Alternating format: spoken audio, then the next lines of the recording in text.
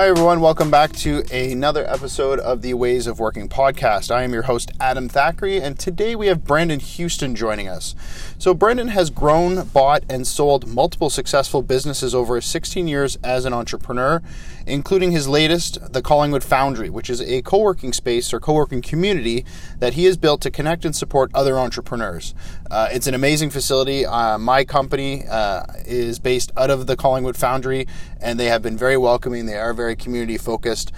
So I love working out of here, and I love the connections and just the community feel that comes along with it and the willingness and collaboration that takes place. So very fond of the Foundry.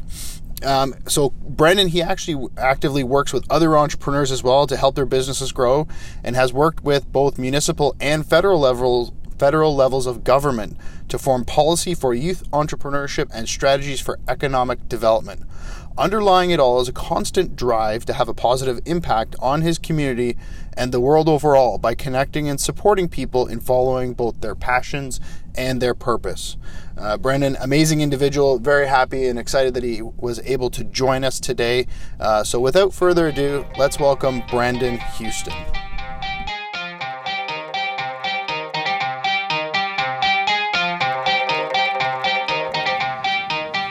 All right, so we're here with the Ways of Working podcast. I'd like to welcome Brendan Houston. Thanks so much for joining us today. Really appreciate it. Been looking forward to having this podcast with you, and obviously, in Collingwood, get the pleasure of working out of the Foundry, which is a place that you own and operate. So very excited to have you here today.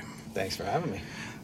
So I always like to lead off with some intro questions to kind of, get to know the individual that, we're bringing on board. And one of them is you have a tagline in LinkedIn that says, lead with heart, build with passion, and live with purpose. And based on some of our, conversations and interactions so far, I feel that that's a good intro to get things started and can lead to so many of the things you may be involved with. Mm-hmm. So can you unbox that a little bit and tell us a little bit more about it? Yeah, so the main elements of it are really, when I talk about leading with passion is in everything that I do, all of the initiatives, the projects that I work on, the businesses that I start, they all start with something that is tied closely to either my values or what I love doing. Yep. So that's important to me. But the other side of the passion piece and the heart piece is also the empathetic side. So everything that I do in the community building that I do through the Foundry and through other projects all starts with the empathetic, listening to other people and really trying to address what their needs are in the time. So when I'm working with other businesses, other entrepreneurs, it really starts with being a listener first. And I like that a lot because a lot of people, they listen to only say something next, right? They're not actually listening intently in order to truly help somebody out. So that's really cool to hear that.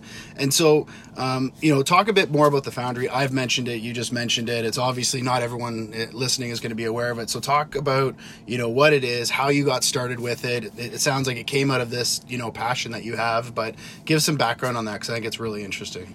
Yeah. So the Foundry is a co-working space in downtown Collingwood. And for anybody that's familiar with Collingwood, it's a relatively small community, and you wouldn't think of all places that a co-working space would be something that would be in big demand here. Surprisingly, we have a great entrepreneurial ecosystem in Collingwood, so it's done quite well. Where it's come out of was actually just out of a need of my own in my other business, Switch Video, which was when I moved to the area, and this was about 5 years ago. I acquired Switch Video, and we were in this beautiful big space on the second floor of downtown Collingwood. And part of the reason why I acquired Switch Video was actually as a turnaround project. The company was in some challenging times and needed somebody to come in and right the ship. And one of those things was taking this space, this 4,500 square feet that we had at the time, and saying, we have a lease, what can we do to maybe subsidize some of that cost? So it really started out of a need to say, all right, we want to reduce some of our expenses. Yeah. That's really what it was. True entrepreneurial spirit, right? Exactly. Fix the bleeding neck wound you have. And exactly. So it was, I had some background in starting another co-working space prior, and it kind of just made sense to me. We had all this space, all these desks, and I said, well, let's just open the doors and see who shows up. Yeah. And it just kind of grew organically from there. And I can tell you, I'm very thankful that it's here. Having a very busy household and no office to go to, I was very excited to be able to come in, and it is an awesome space. And I really liked when we talked about it that you said it is about the community. You are trying to bring more people in. It's not just come in, sit down, and like rent a desk or rent a space. You are really trying to get things involved. And obviously, with COVID and other things that have been taking place, it doesn't always lend itself to having the events and things like that. Obviously, that can't take place, but it gives something to look forward to. Like, I'm very excited about those things to start to kickstart again whenever that may happen. So that's very cool. On that, dynamics of work have obviously changed. Everyone's at home, lockdowns here in various capacities, depending on what state you're in, what province you're in, whatever. But as that continues to evolve, as people start to go back to work, as the herd mentality with the vaccine takes place, how do you see co-working shifting things? Do you see that it acting as a catalyst to accelerate kind of this decentralized workforce we're going to start to move into, or what are some of your thoughts around that? Yeah, I think I see co-working as things start to open back up, becoming much more prominent, much more needed in areas. We've seen the spike even in the last year of people moving to this area, working remotely, and it's actually evolving to a point where it's not just entrepreneurs that are coming out to work from a co-working space. Now, with the shift in workforce and structure, there's also employees of companies that have the potential to become members of co-working spaces. And I think that's actually an area that's going to grow a little bit more. The other thing that we're seeing, and this is maybe specific to co-working spaces that are in more rural areas or outlying areas of urban cores, is a lot of people are leaving the main cities. Yeah. So you see people migrating from places like New York and Montreal and Toronto out of the city, moving to areas that fit their lifestyle much more, right? And this is, I think, a big opportunity for co-working spaces that are in those areas, because people are making that move now, knowing that working from an office is not necessary. Right, yeah. But not everybody's going to want to continue working from home or be able to continue working from home. So there's actually a really huge opportunity, I think, for co-working spaces. It's going to grow significantly, I think, over the next year. And how do you think, so somebody maybe moving from a metropolis to, say, Collingwood, for example, how do you think they can survive, or thrive, if you will? Not survive is not really, but really thrive, because it is a shift. It is a smaller community. Things are different. You've lost a bit of touch. There's digitally you're connected, but you lose that. But how do you think people can be successful when they're migrating and coming into a place like the Foundry, moving forward? Yeah, and I mean, I don't see everybody leaving the city. There are going to be a lot of people that urban density, the urban lifestyle appeals to them. Right. So a more rural area is not going to draw them here permanently. But for the ones where this lifestyle is really appealing, this transition is relatively easy for people. The biggest shift is actually in the fulfilling the needs of the people that are used to getting certain things or having access to certain things in larger cities versus smaller communities. And Collingwood's a little unique in that we do have a lot of the big city things, and I think that's because of the proximity of where we are based on where Toronto is. But it's really been an easy way for people to make that move from the city to this rural area, which the community here is about 25,000 people. That's fairly small, but it still kind of has that bigger city feel, right? Yeah. And the ability to adapt is relatively easy here, maybe in comparison to some other smaller communities. And do you see some of the smaller businesses, there's the Main Street ones, but there's also a lot of very thriving businesses that aren't, mom and pop type shops, but they're smaller units. How do you see them adapting after COVID so that they can really start to drive, the economy in the area? Because it is about sustainability, and there's some pieces around growth for the area. And how do you, what do you think is going to be, required or needed for those companies to really thrive as it comes out of COVID? Well, I think this past year, everything that the pandemic has sort of shone a light on or put a lens on is that the need for looking at business as a more global opportunity versus just your own community. Yeah. I think this has really showed people, okay, we maybe can't survive as a business solely relying on a local market. Right.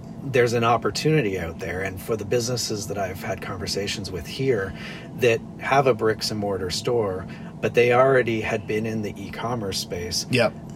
Their business grew this year by leaps and bounds. And you wouldn't think that would necessarily be the case given the year that we've had. Right. But I think a lot of people have now realized, there's a lot more opportunity if we were to leverage taking our business online and putting more of a focus on that.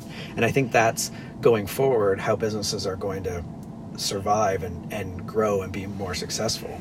On the retail side, since we're downtown, the bricks and mortar piece, that's really going to change over the next few years.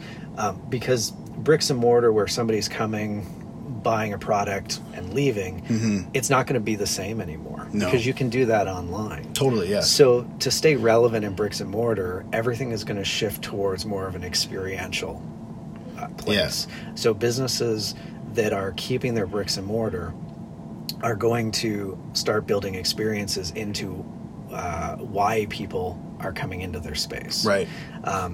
They're going to have to if they want to adapt. Now, it presents other challenges with going online, because it shifts the business from, if you have a local business that sells a line of products that's, say, licensed by a larger distributor, which is then sold in other businesses in other towns. Yeah. When you take that in an e-commerce online marketplace, that now becomes more challenging, because you're selling something that a lot of other people are selling as well. Yes.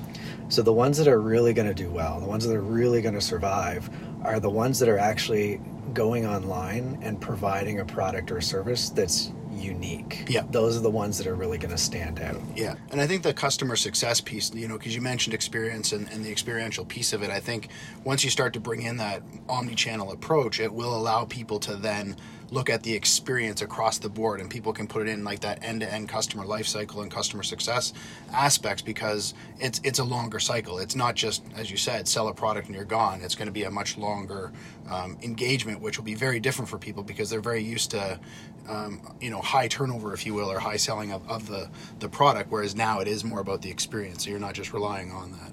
Absolutely. I think what's going to become more important is two things, is that experience and relationship building. Yeah, I agree. That's very important. You mentioned, the importance of lifestyle. That's why a lot of people come up here, and that was one of the reasons why, we came up here as well, is the change in lifestyle, the balance of, doing more of the outdoor activities, the 365 playground. Obviously, habits and discipline are very important in life, and obviously those that generally have great habits and discipline make things more advantageous for themselves. What are some of the habits and disciplines that you've adopted over the course of your working and personal life that have really benefited you the most? Biggest one is routine. Yeah. I do notice that if I ever fall off of my routine, that's hugely impactful in a negative way to my productivity, to my mental well-being. Yeah. So that's first and foremost. I follow a pretty strict routine starting in the mornings. Yeah. Like some of those practices are simple things like exercise. I can't say enough how much that has such a mental benefit on my health. So definitely exercise. Meditation has become a huge part of my life over the last couple of years. To me, that's incredibly important, both for mental well-being and health. And cold immersion is another thing that I've recently gotten into over the last couple of years that has some great benefits, both on the mental wellness side, but also on the physical health side. Right. So talk about. So I'll want to come back to meditation in a bit, because I have some questions around that. But the cold immersion piece, because we were talking about it the other day, and it's come up a few times, and I actually did a bit of it this morning. Nice. Probably not to the extent I was supposed to, but I was out in a snowbank, if you will. But talk a bit more about it. Like there's obviously some well-known practices around it, but go into it a little bit. Tell how you started. Did you start incrementally? Did you jump right in and just go through that a bit more, because I think it is important. I think it is really a really cool thing. Yeah, I got started incrementally, and it was just based on finding out about a guy from overseas. His name's Wim Hof. His nickname's the Iceman. He's become a bit of an online sensation, but there's a lot of research that's backed up some of the things that he's done. So that's what interested me at first, was like, okay, well, what are the benefits that he's saying that are coming from that? And there's a lot of them when you dig into them, and there's been a lot of research over the last few years talking about what those are. I mean, traditionally we've known that cold immersion or ice is great for pain relief, swelling, after a workout. Yeah.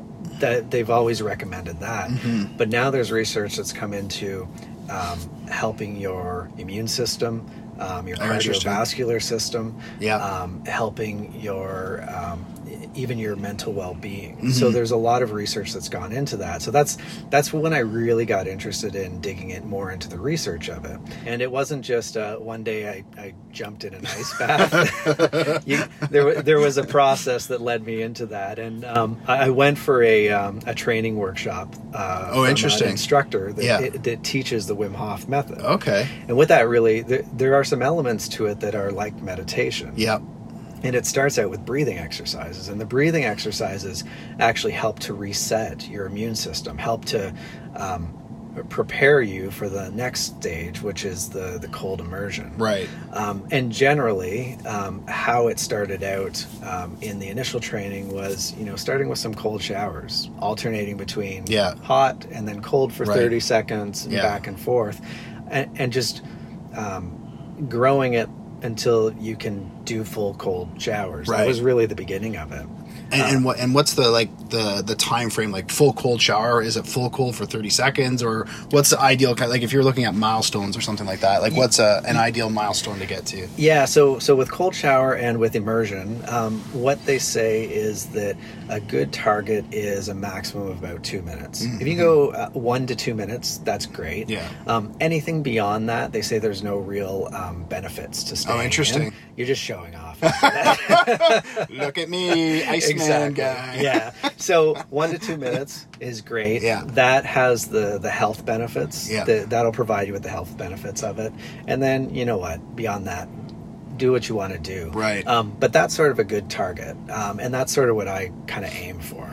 Okay, very cool. I've been looking at it. I want to get into it a bit more, and so I'm curious as to what's that threshold that you need to be at in order to. Yeah, and the great thing about it is, like, when you're in there for that 1 to 2 minutes, what it really does is it really forces you to focus on your breathing. Right. Which, I mean, that's another element of meditation, right? Yes. So you almost are in a bit of a meditative state when you're sitting immersed in cold water. And do you find your heart rate, because your heart rate inevitably is going to start to freak out when you first go into cold water? So do you find that the meditation does help to lower it and obviously get you into a more regulated state, if you will? It does. It does help you to lower it and to regulate it. And I've found for myself, it actually, by doing that more regularly, allows me to better regulate my own heart rate in normal circumstances as well. Because one of the things that it affects is your fight or flight, your mode, right? So you're able to better control your heart rate and that sort of fight or flight. And do you find that leads to, because I was going to ask around that, how have you found that's applied to life, or like in this instance, ways of working? Like when you're at work, you're dealing with others, you're dealing with, when everything's rainbows and unicorns, it's fine. But when you get into heightened situations of some sort of manner, whether it's with, your employees, with a situation with the city, how have you found that that's helped you? Have you seen the applicability of it in that transition and results? Absolutely. There's no shortage of stressful situations when you're an entrepreneur. Yes. All day long. Exactly. So something like this, and again, meditation as well, really helps you to regulate your heartbeat, focus, and recognize that this is just something that's happening in the moment, and it's not permanent. Right. And that'll lead into some of the meditation stuff that I've been studying as well and been working on. But it's really that puts you in that state of relaxation, knowing that you'll come out of it and everything will be okay. Yeah. And I find it interesting too, because like you hear such positive stories of meditation and like cold immersion as another example, but people are so hard pressed. They almost don't want to make time for it. They'll make time for everything else. And obviously it's a different period right now, but even when life is, somewhat in a normal state, whatever that normal may be, people still have a hard time carving out even a fraction of like 2 minutes, like even start with 2 minutes of meditation or 2 minutes of the cold immersion. People have a really hard time setting that aside to invest in themselves so they can be better for others, right? Because if you don't invest in yourself, at least personally, I find that it impacts everything around you, right? Everything's connected and interconnected in some form or another. And so you see the run-on effect or the ripple effect quite quickly. Absolutely. And to your point, between the Christmas and New Year's phase, I had a moment of lapse in my routine, and just a couple days of falling out of this routine of, the cold immersion and the meditation and my exercise. I saw a huge impact on my productivity and my stress level. Right. Do you find it's a clarity thing too? Do you get like foggy brain and stuff like that too? Because you're just not in the flow, and things go into another state. Absolutely, yeah. Clarity is a big piece of it. Now, there's other things that I do as well to help with that. Over the last couple of years, I've gotten pretty heavy into researching the whole biohacking movement, and so I've gotten into, in the mornings, I put chaga mushroom in my coffee. Yeah. I use lion's mane mushroom capsules on a daily basis. Okay. And those have great cognitive performance abilities to them, right? For focus, for stress levels, that sort of thing. So it's not one thing, I think, in my routine. I think it's probably several of those things that have helped. And I like the biohacking piece, right? Like it's always the notion of continuously improving. So that's very cool that you're always trying to make things better. I think that's almost an entrepreneurial thing, right? You're always trying to solve problems, make things better, and change the world, and that can be yourself as well, right? And I think that's why a lot of entrepreneurs have gotten into that.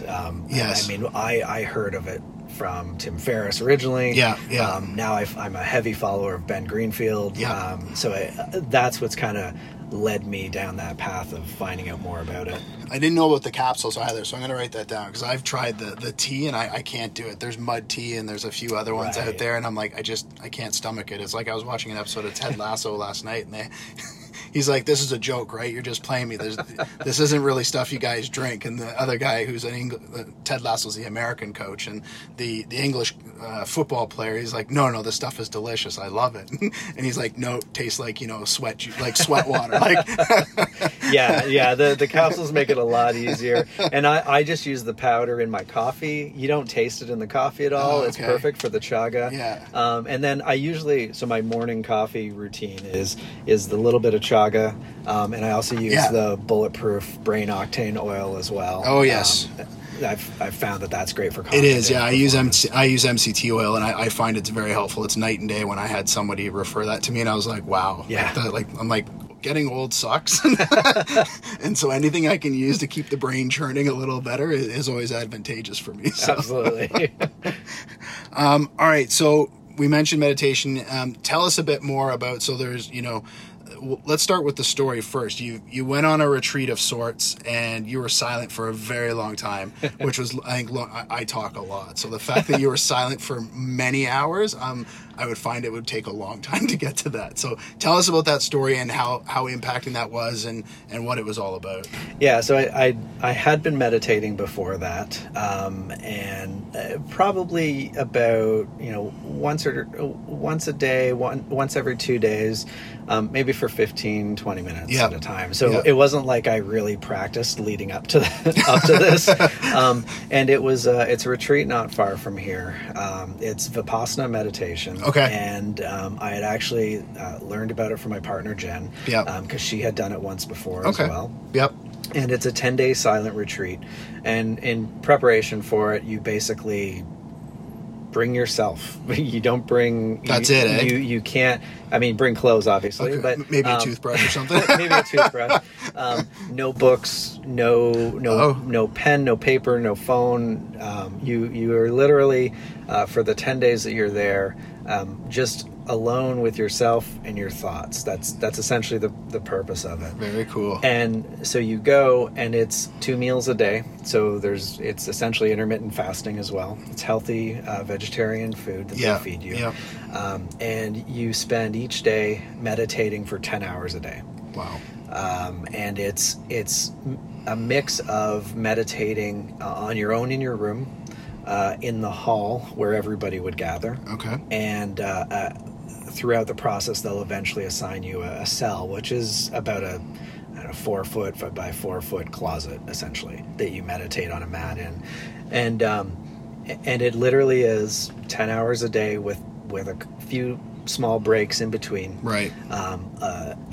And that's it. And I didn't know going into it how easy or hard it was going to be. Right. I generally consider myself a person that's able to be on their own for a while. So Right, I thought, that might not be bad. Yeah. I don't think that'll be. It was actually the physical piece that I wasn't sure if I was going to be able to sit for that long. That's a long time to sit.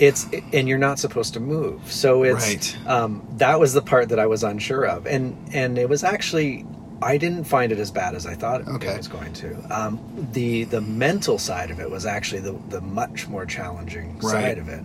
And it's a bit of an educational process. Each day you do watch an hour video with the teacher that teaches you a lesson. Mm-hmm. And that lesson evolves throughout the 10 days that you're there. Okay. And the type of meditation that it is you're doing a body scan. So you start the top of your head and scan to your toes. And what the purpose is, you're just scanning for sensations. And what that might be is, I've got an itch on my cheek. Yeah. Or, I can feel my heart rate has changed there. So these little sensations in your body. And as you do it over the 10 days, it becomes easier and easier to feel more subtle sensations. And the process, what they're teaching you, ultimately is to feel the sensations in your body and recognize that those sensations are impermanent. Impermanence is a term that they use quite a bit. Right. And what that essentially means is to teach you to be non-reactive. Right. And that non-reaction to what they call either a craving or an aversion. So in a craving, it's a reaction to something that you enjoy, and aversion, a reaction to something that you don't like. So it's a pain in your back or your arm. Yeah. And the idea is that you're observing that sensation, you're the observer of that, but you're not reacting to it.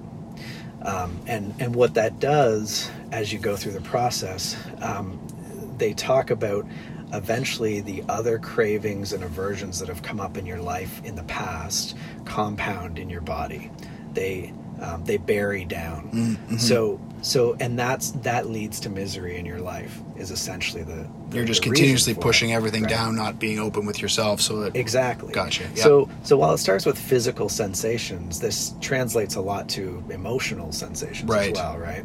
So as you start to observe and not react, previous sensations or previous reactions start to come back up.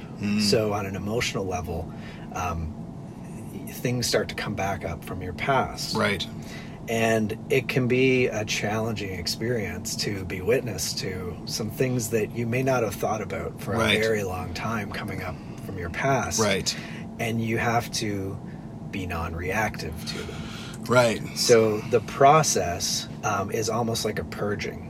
And how did you find that? Because the first thought is that eventually there is going to be an overreaction, if you will, or you're just going to be overly stimulated because there is just so much bubbling up. So how did you find that? Was it a battle of wills, if you within inside, or how did that play out? Yeah, first 5 days were easy. Okay.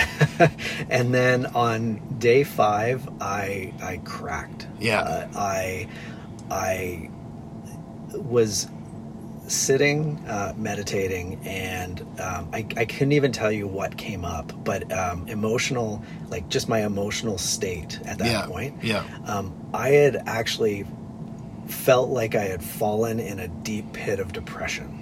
Wow. It was intense. So it's just finally broken you down, almost, if you will. Absolutely. Yeah. And I was feeling like, oh my God, I don't think I don't know how to get out of this. Right. I don't know if I'm ever going to.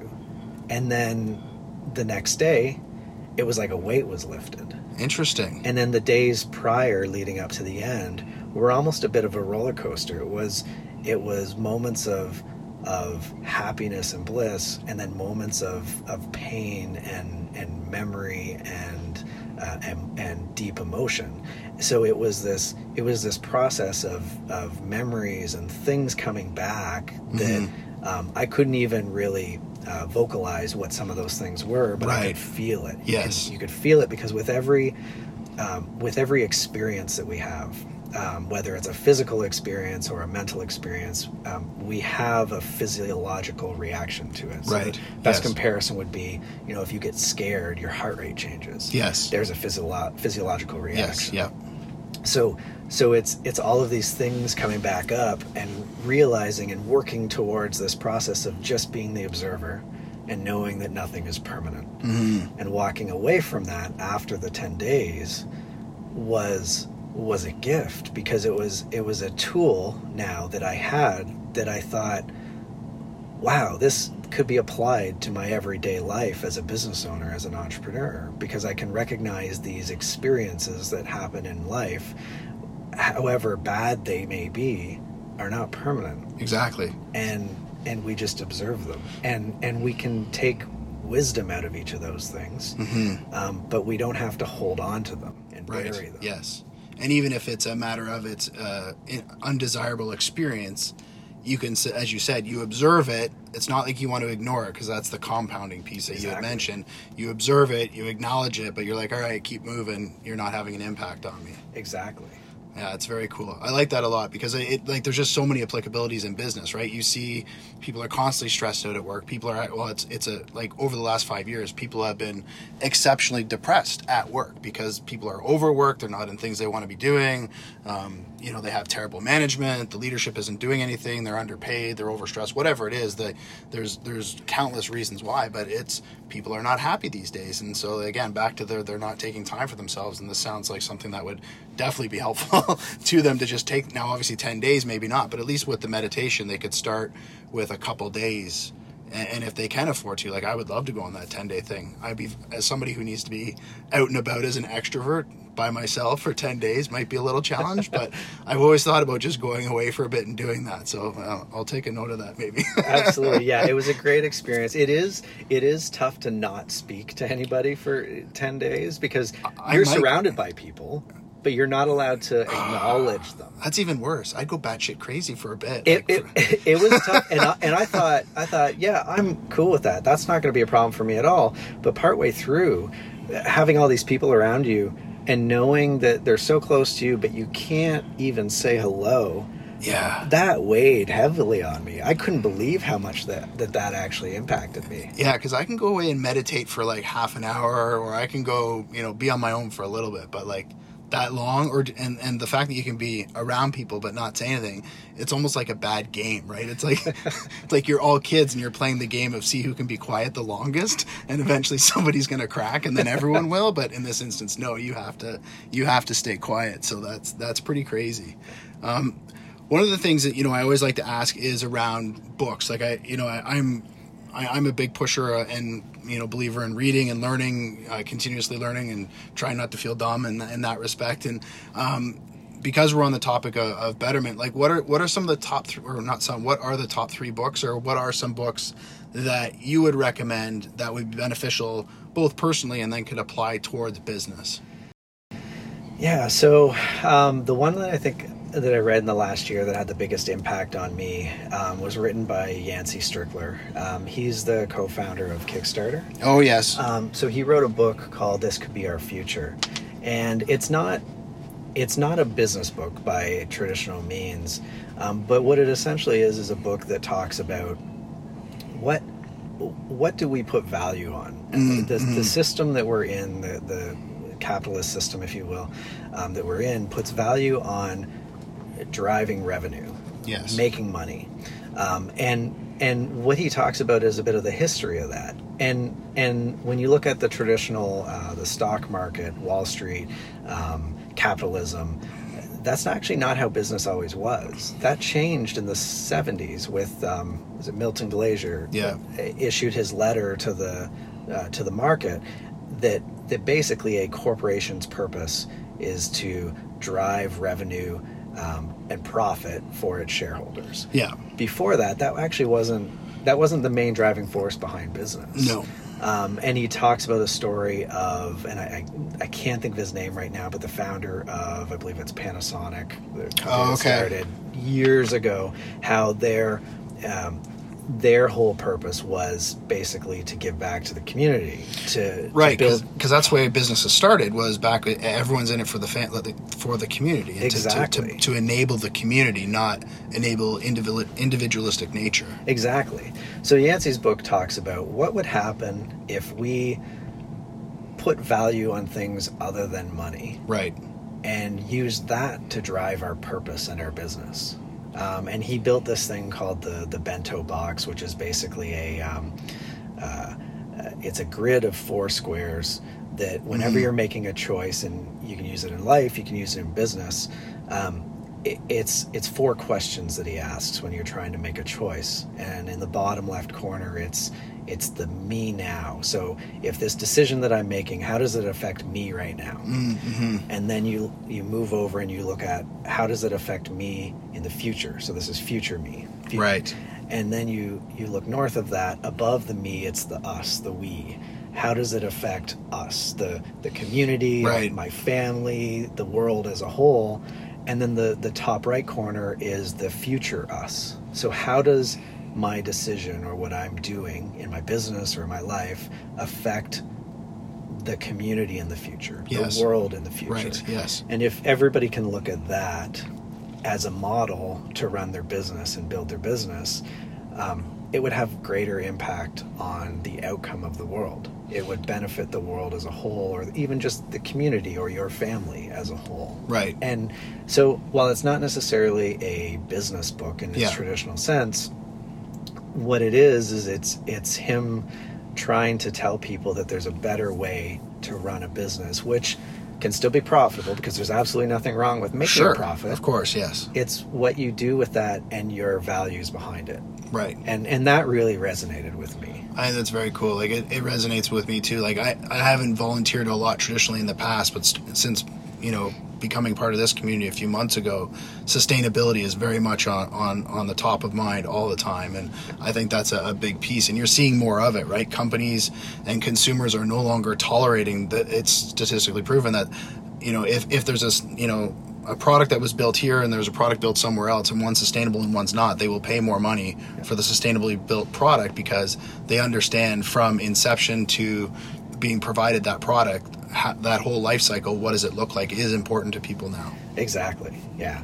So that's, I think for me, that's the biggest book that's had an impact on me. Very cool. I'm a big reader. I read a lot, so I could go on about a lot of books, like Traction by Gino Wickman. Yep. Hugely influential on how to better organize and plan and structure a business, from like, what's my vision for the next year, next 3 years, and next 10 years. Yep. Hands down, love that book.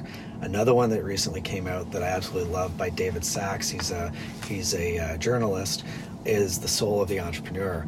And this one I really like, because what the term entrepreneur is kind of morphed and evolved and changed over the last few years because of Silicon Valley. Yes. When you think of the term entrepreneur, you think of,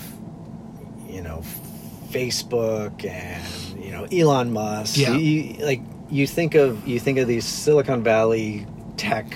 Yeah, the big unicorns, right? Gods, right? Yeah. But where the term entrepreneur came from, it's been around for a lot longer than that. Yes. And the entrepreneur could be, the upholsterer down the road. Totally. It could be so his purpose in the book is to reclaim the word entrepreneur and try to tell people that that vision of that young tech genius in Silicon Valley, that's not the only kind of entrepreneur. Right. And if you you can still think of yourself as an entrepreneur and not be that. You don't have to compare yourself to And I think that's a hard piece because everybody's looking to be the next unicorn, right? Like even in Canada, everyone wants to be the next Shopify, or, you know, they want to be the next Nortel, but not make it crash and burn, or BlackBerry, you know, like they had some success stories here. But yeah, to your point, everyone's looking at the big Silicon Valley giants and saying, unless we're one of those billion-dollar companies, we're not an entrepreneur. And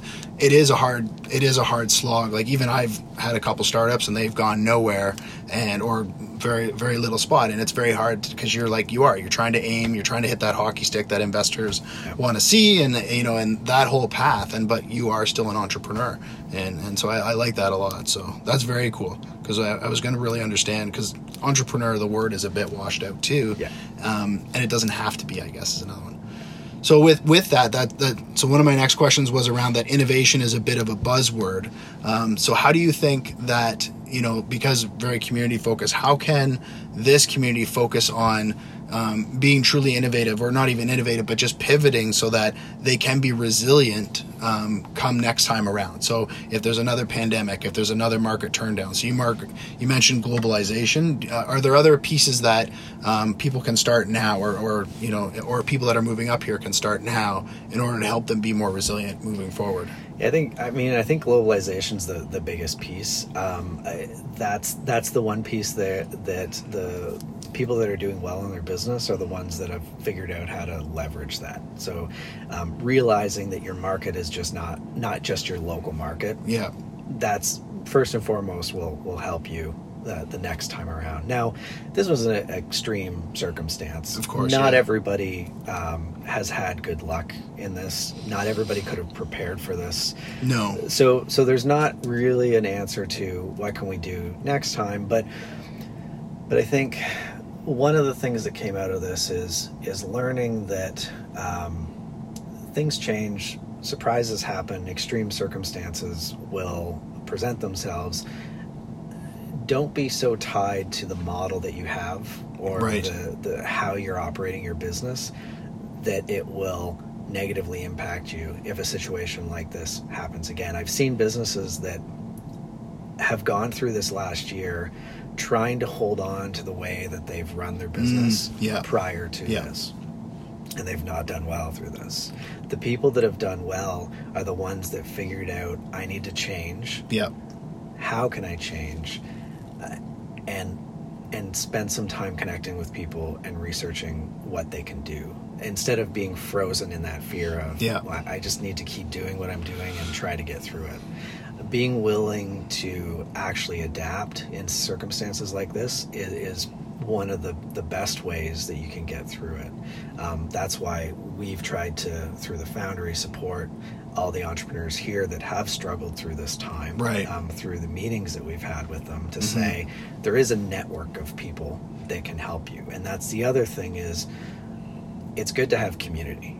It is, yes. In a situation like this, in a normal year, an entrepreneur can feel very alone and isolated. 100%, yeah. Because we try to internalize everything. We try to keep everything inside, and we think we need to deal with it all ourselves. Yes. And recognizing that that's not the case is a good first step. So building community around yourself, having a community that you can reach out to, is hugely beneficial when circumstances like this come up, because then you have people that you can lean on, even if it's just to talk to. Yeah. That's probably the biggest thing that has helped some of the people that I've known in this area get through this time, is just they've had somebody that they can reach out to and have a conversation with. There's power in numbers, and if you're connected to a community of other business owners that all has their own experience, all has gone through their own growth process, there's power in that pure 100%, because there's trust, there's psychological safety, there's all these things and those are powerful enablers and support mechanisms to that. Absolutely. Yeah, absolutely. And I find that's big for even like big enterprise. Like I've had clients that are large enterprise customers, and the same is there. People are, whether it's culturally or just culturally, like from their background or culturally within the organization, people are afraid to ask. People are, they're like, oh, I don't want to ask the stupid question, or I don't want to ask for help because I don't want to seem like it's a sign of weakness, or that I failed, or that there's any sort of, I'm going to be thought lesser of because I stuck my head, took that bit of a risk, and it really shouldn't be a risk, but people perceive it to be, just as you said, internalized, don't want to come out with it, and so it's very hard for people to ask for to ask for help. So I think that is a big piece of just taking that step to ask for help. I find that that's a big step forward for people, because it is very hard to ask for help,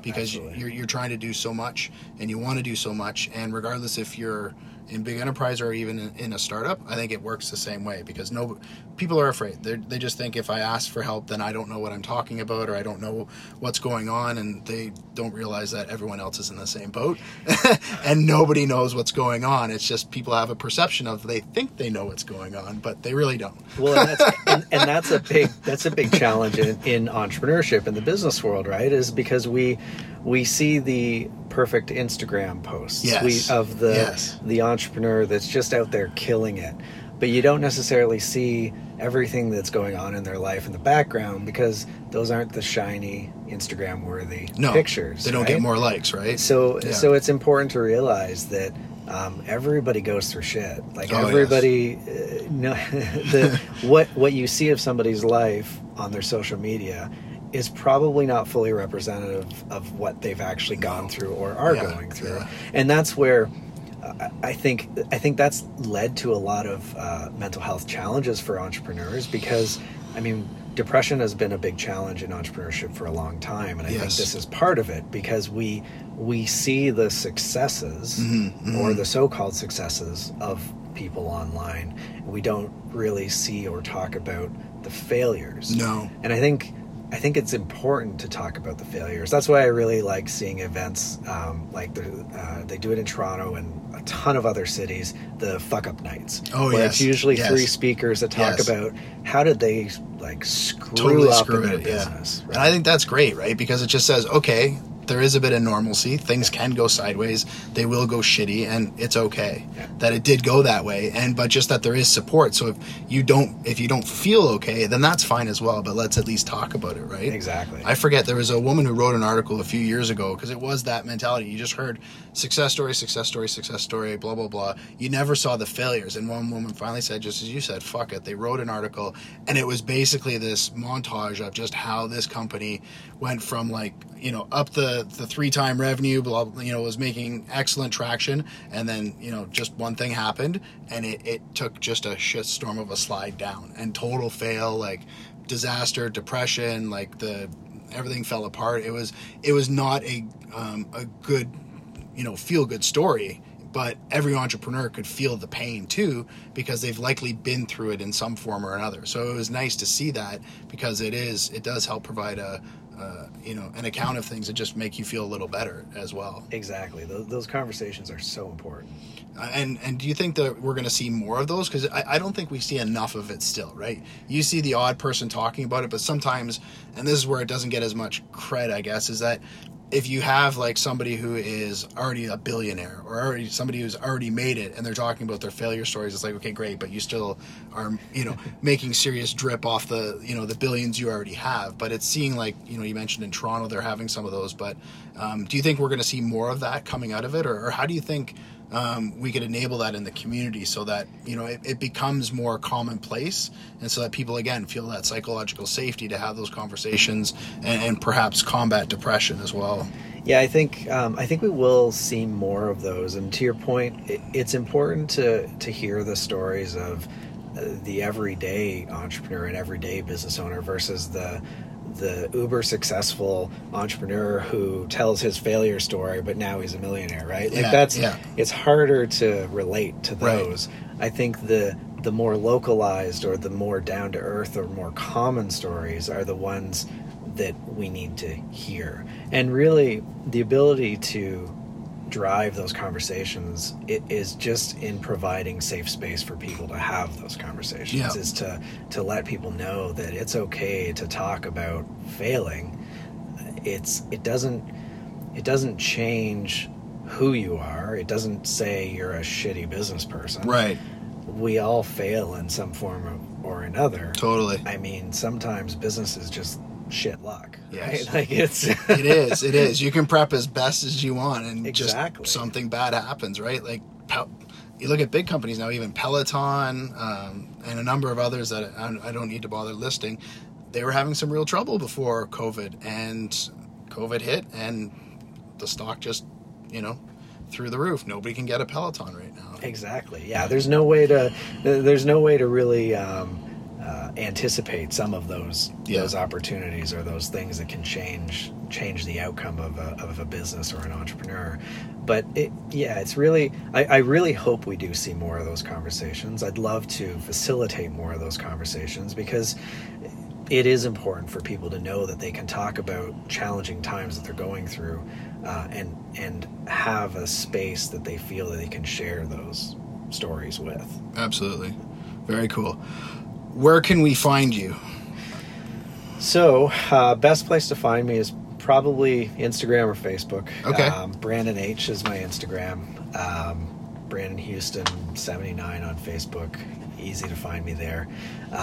My two business websites, collingwoodfoundry.com and switchvideo.com. That's probably the easiest place. You can usually find me online somewhere. Very cool. All right. Thank you so much for joining us today. Really appreciate it.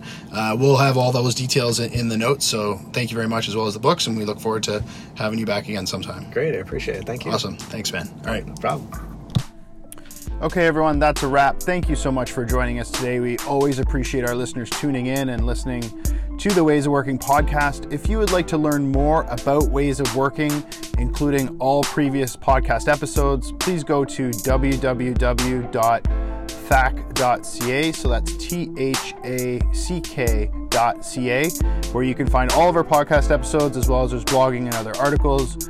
And we would love to hear your feedback, so please provide that whenever possible. We always greatly appreciate it. So thanks so much, everyone.